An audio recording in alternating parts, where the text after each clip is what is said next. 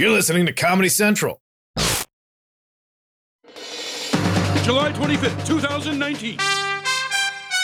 From Comedy Central's World News headquarters in New York, this is The Daily Show with Trevor Noah, Ears Edition.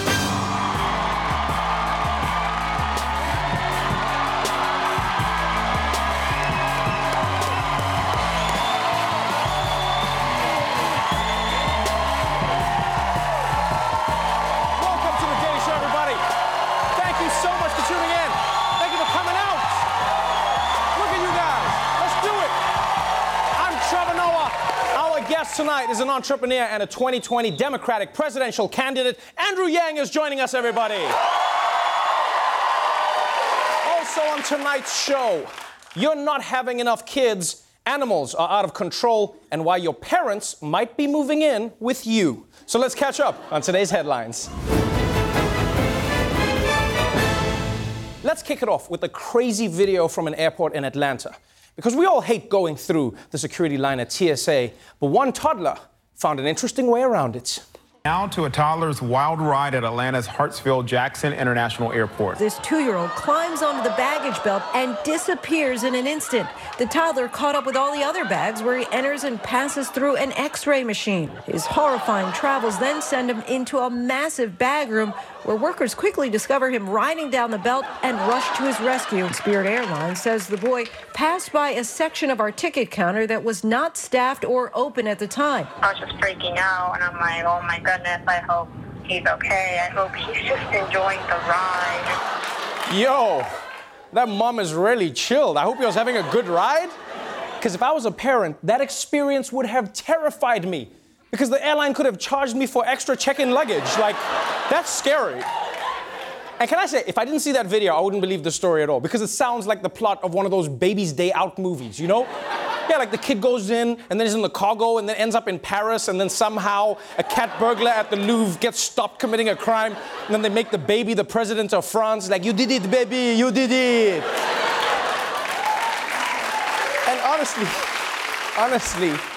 I even got a little scared when I saw the boy going through the X-ray machine. But it turns out it's not actually that dangerous. And it's also how they found out that he was full of cocaine.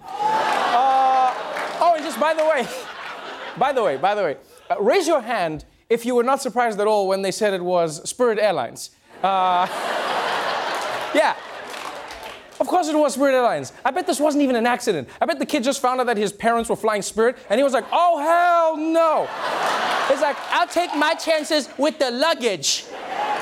Spirit Airlines, the cargo hold is our first class. Moving on.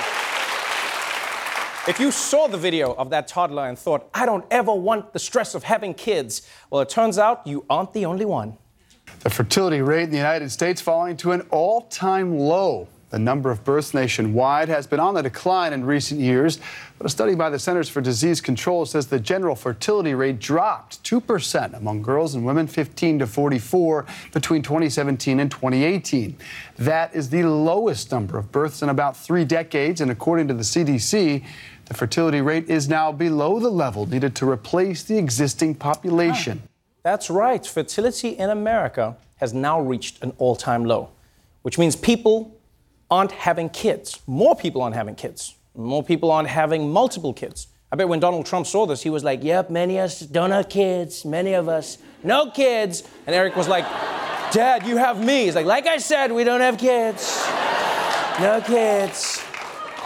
Now, I have a few theories about why this is happening. First of all, climate change. Yeah, because it's getting way too hot to have sex. Honestly, I spent last weekend just spooning my AC. I was just like, yeah, just me and you. But I think another problem is the terminology that scientists use. Because did you hear them? They were like, there aren't enough kids born to replace the current population. That's us. What do you mean replace the current pop? They make it sound like if you have a baby, the baby's gonna look up at you in the maternity ward and be like, time's up, old man. And finally, this is a pretty crazy story. Being a policeman can be a really stressful job. You know, you have to chase criminals, you have to solve crimes, and you have to help white people ask their neighbor to turn down their volume. But for cops in New York, now they've got a whole new worry that's disturbing the cops. Outrage among NYPD union leaders and the mayor after NYPD officers were doused with buckets of water during an arrest. A crowd in Harlem throws buckets and pours water on officers in the middle of making an arrest. In a separate incident, another video shows it happening again. Bystanders laugh and record videos, but no one helps. The man dumping the blue bucket is a known gang member. He's since turned himself into police. Okay, I don't even know how to process this information. People are pouring buckets of water on the police. First of all, can we commend those police for being way calmer than any of us would have been in that situation? For real, kudos to them. Because we've seen people get shot for doing much less than this. And also, those gang members are lucky that those police were calm, and they're lucky that those police weren't black women. You pour water on a black woman's hair, my friends, she will shoot you and then read you your Miranda rights to your dead body. She'll be like, your dead ass has the right to remain silent. Now, this is a messed up story. It's a messed up story, but it's a testament to New York's strict gun laws. Because think about it, right? These gangsters had water. Wouldn't we all want to live in a world where gang members only had access to water? It would be a completely different world. All right, that's it for the headlines. Let's move on to our top story.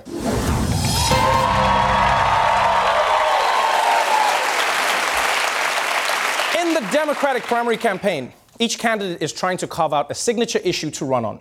Kirsten Gillibrand is talking about gender equality. Jay Inslee is promoting his plan for climate change. And Beto O'Rourke is laser-focused on doing the sickest kickflip you've ever seen. This is for my muchachos at the border. But there's one issue that all the major Democrats are talking about: student debt.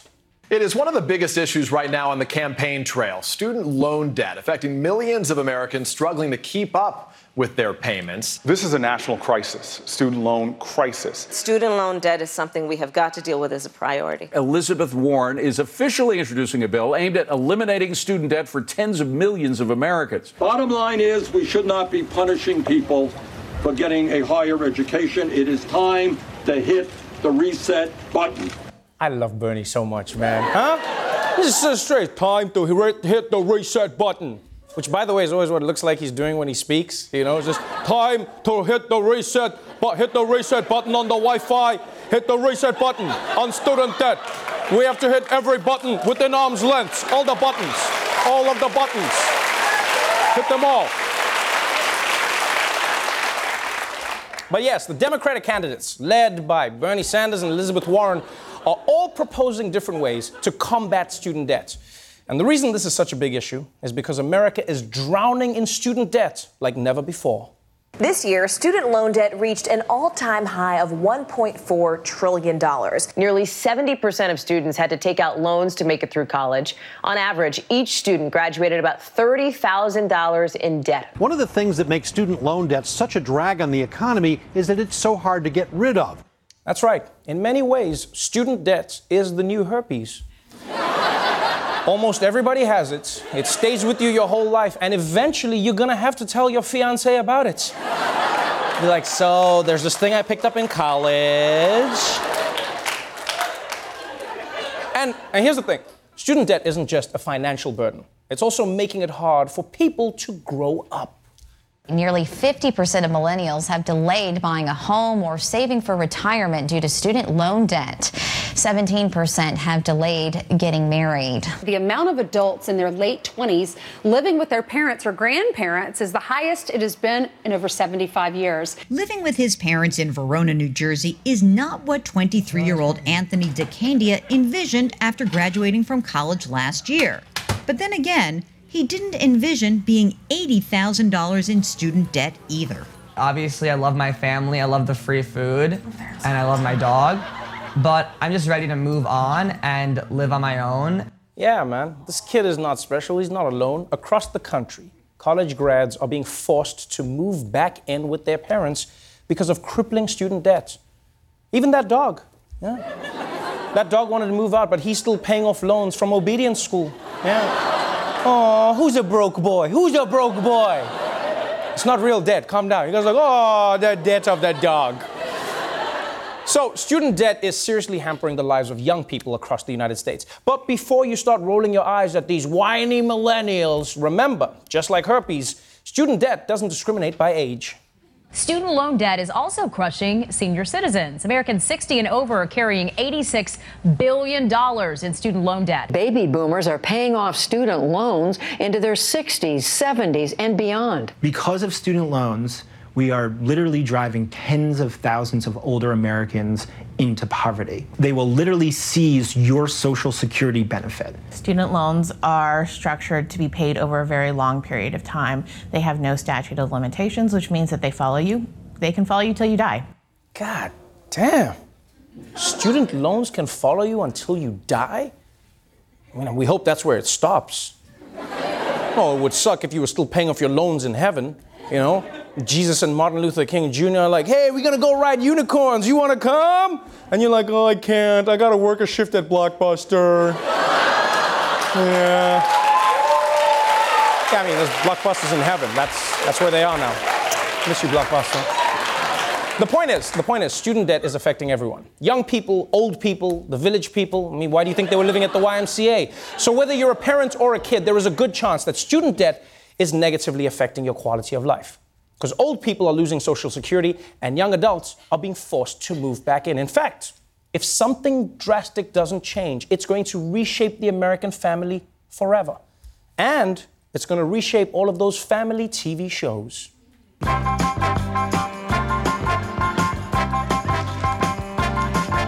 He can't afford his student loans. He's got no job, he moved back home. And now his entire family is screwed.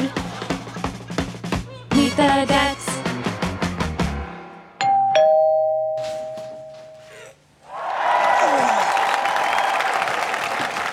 Hey, Mom and Dad. I'm moving back home because I can't afford to pay my student loans. Sonny, what's in this? A box of bowling balls? My unpaid bills.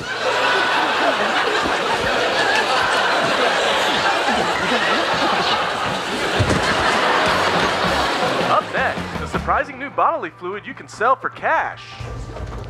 Mom, Dad, there's a weird guy in my room. That's Pete. You have to sublet your room to make ends meet. No way, I want my own room. You want to start paying rent? Hey, Pete, I call top bunk. Hey, I'm a school loan debt collector. Open the door. Hey, get over here. Come on. Dad, what are you doing here? You're not the only one with student loan debt. Find your own damn spot. Stupid ass master's degree.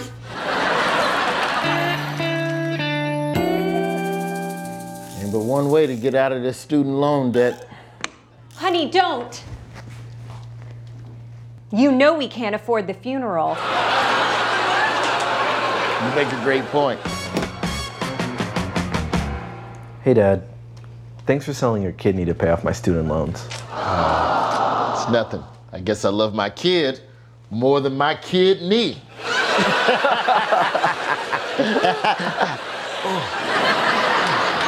Hope my guys are hungry. Wait a minute, steak? How'd we pay for that? Oh, we didn't. It's liver. This is up. Robert Jr., Desi Lydic, and Jabuki Young White, everybody. We'll be right back.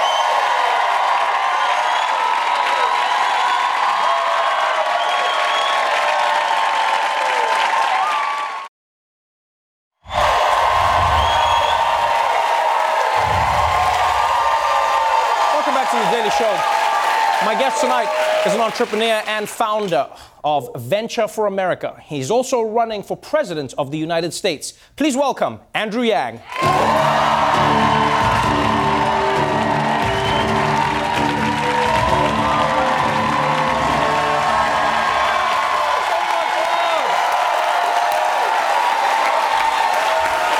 Thank you, guys.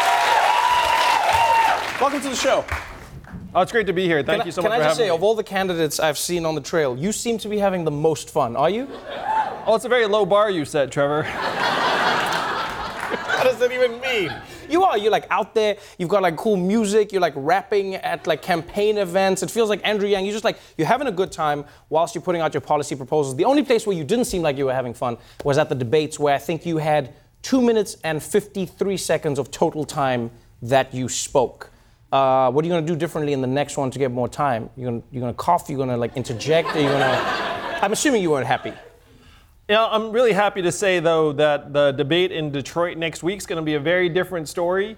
Not only is the format really set up for us to succeed, but we just got a poll just now that puts us on the path to qualify for the debates in September as well. So the debates is a whole string, and unlike a lot of the other candidates, we're in great position to be here the entire way. So you're running a long-term race. You know, you've come in as somewhat of an outsider. You know, you're an entrepreneur. You come from Silicon Valley. That is your world, and many of your policies have been aimed at or from that direction. One of the biggest ones being you've been called for the doomsday candidate, where you've said, guys, if we don't do something about robots and AI, then it's over for human beings. What do you mean when you say this to people?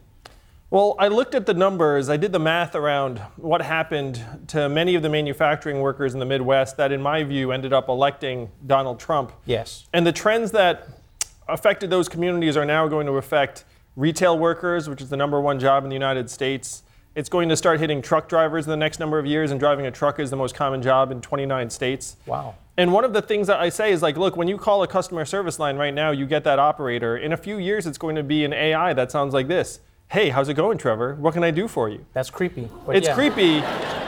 But what's that going to mean? But you think it's going to get that good? You think it's going to get to the point where even human jobs are now completely done by AI and robots?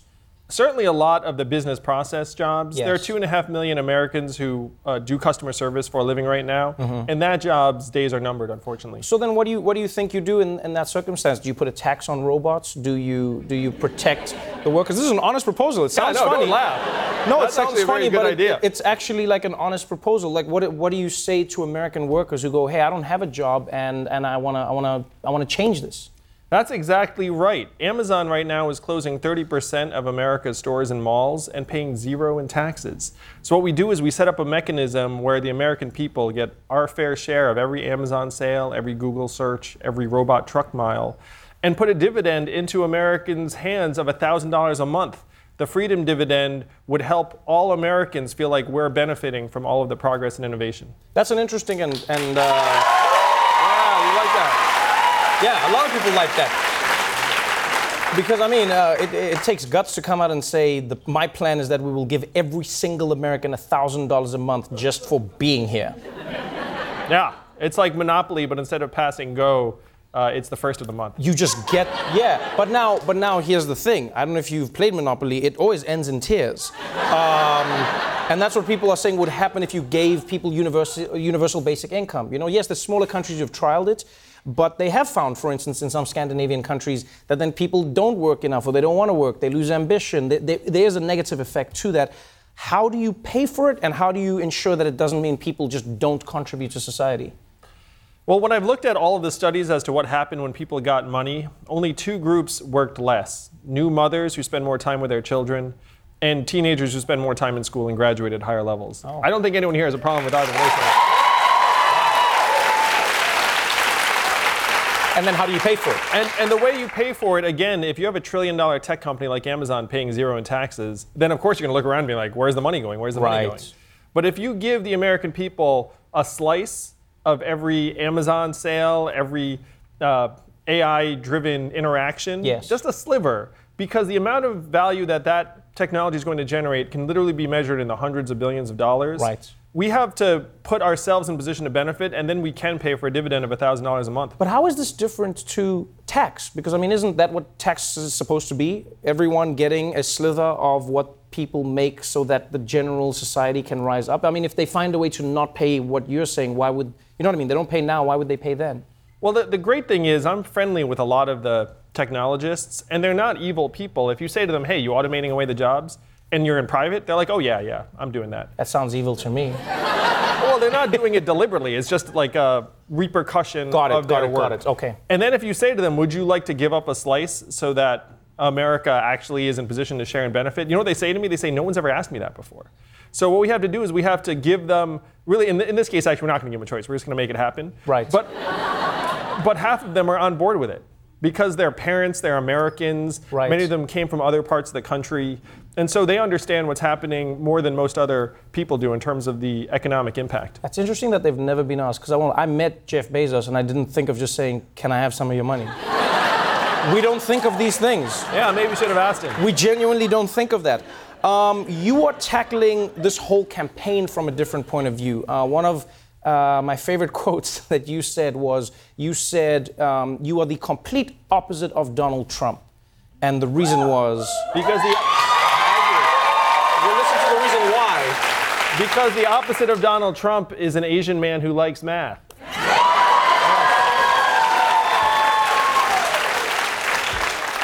How do you think math helps you in campaigning? Because it feels like Americans like more of the show. Americans like more of the celebrity as opposed to the numbers and the percentages. Do you think you can break through with just the math of what you're proposing? What's fun is math is now an acronym that stands for Make America Think Harder. And it's certainly not immigrants that are driving these economic problems. Right. It's the fact that our economy is now progressing to a point where things have changed fundamentally. And when I go around to people in Ohio, New Hampshire, there's actually a huge appetite for this type of solution. People say to me all the time, you don't sound like any politician I've ever heard before, and they love it. They're not like, oh, get me a politician, fast. What they say is, you don't sound like any other politician, and this is what we need.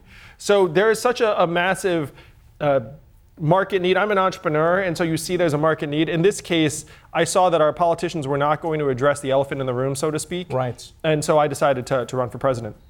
Well, it's going to be exciting to see you at the next debate. I hope you make it to the next one and the next one, because it's fun having you around. Andrew Yang, everybody.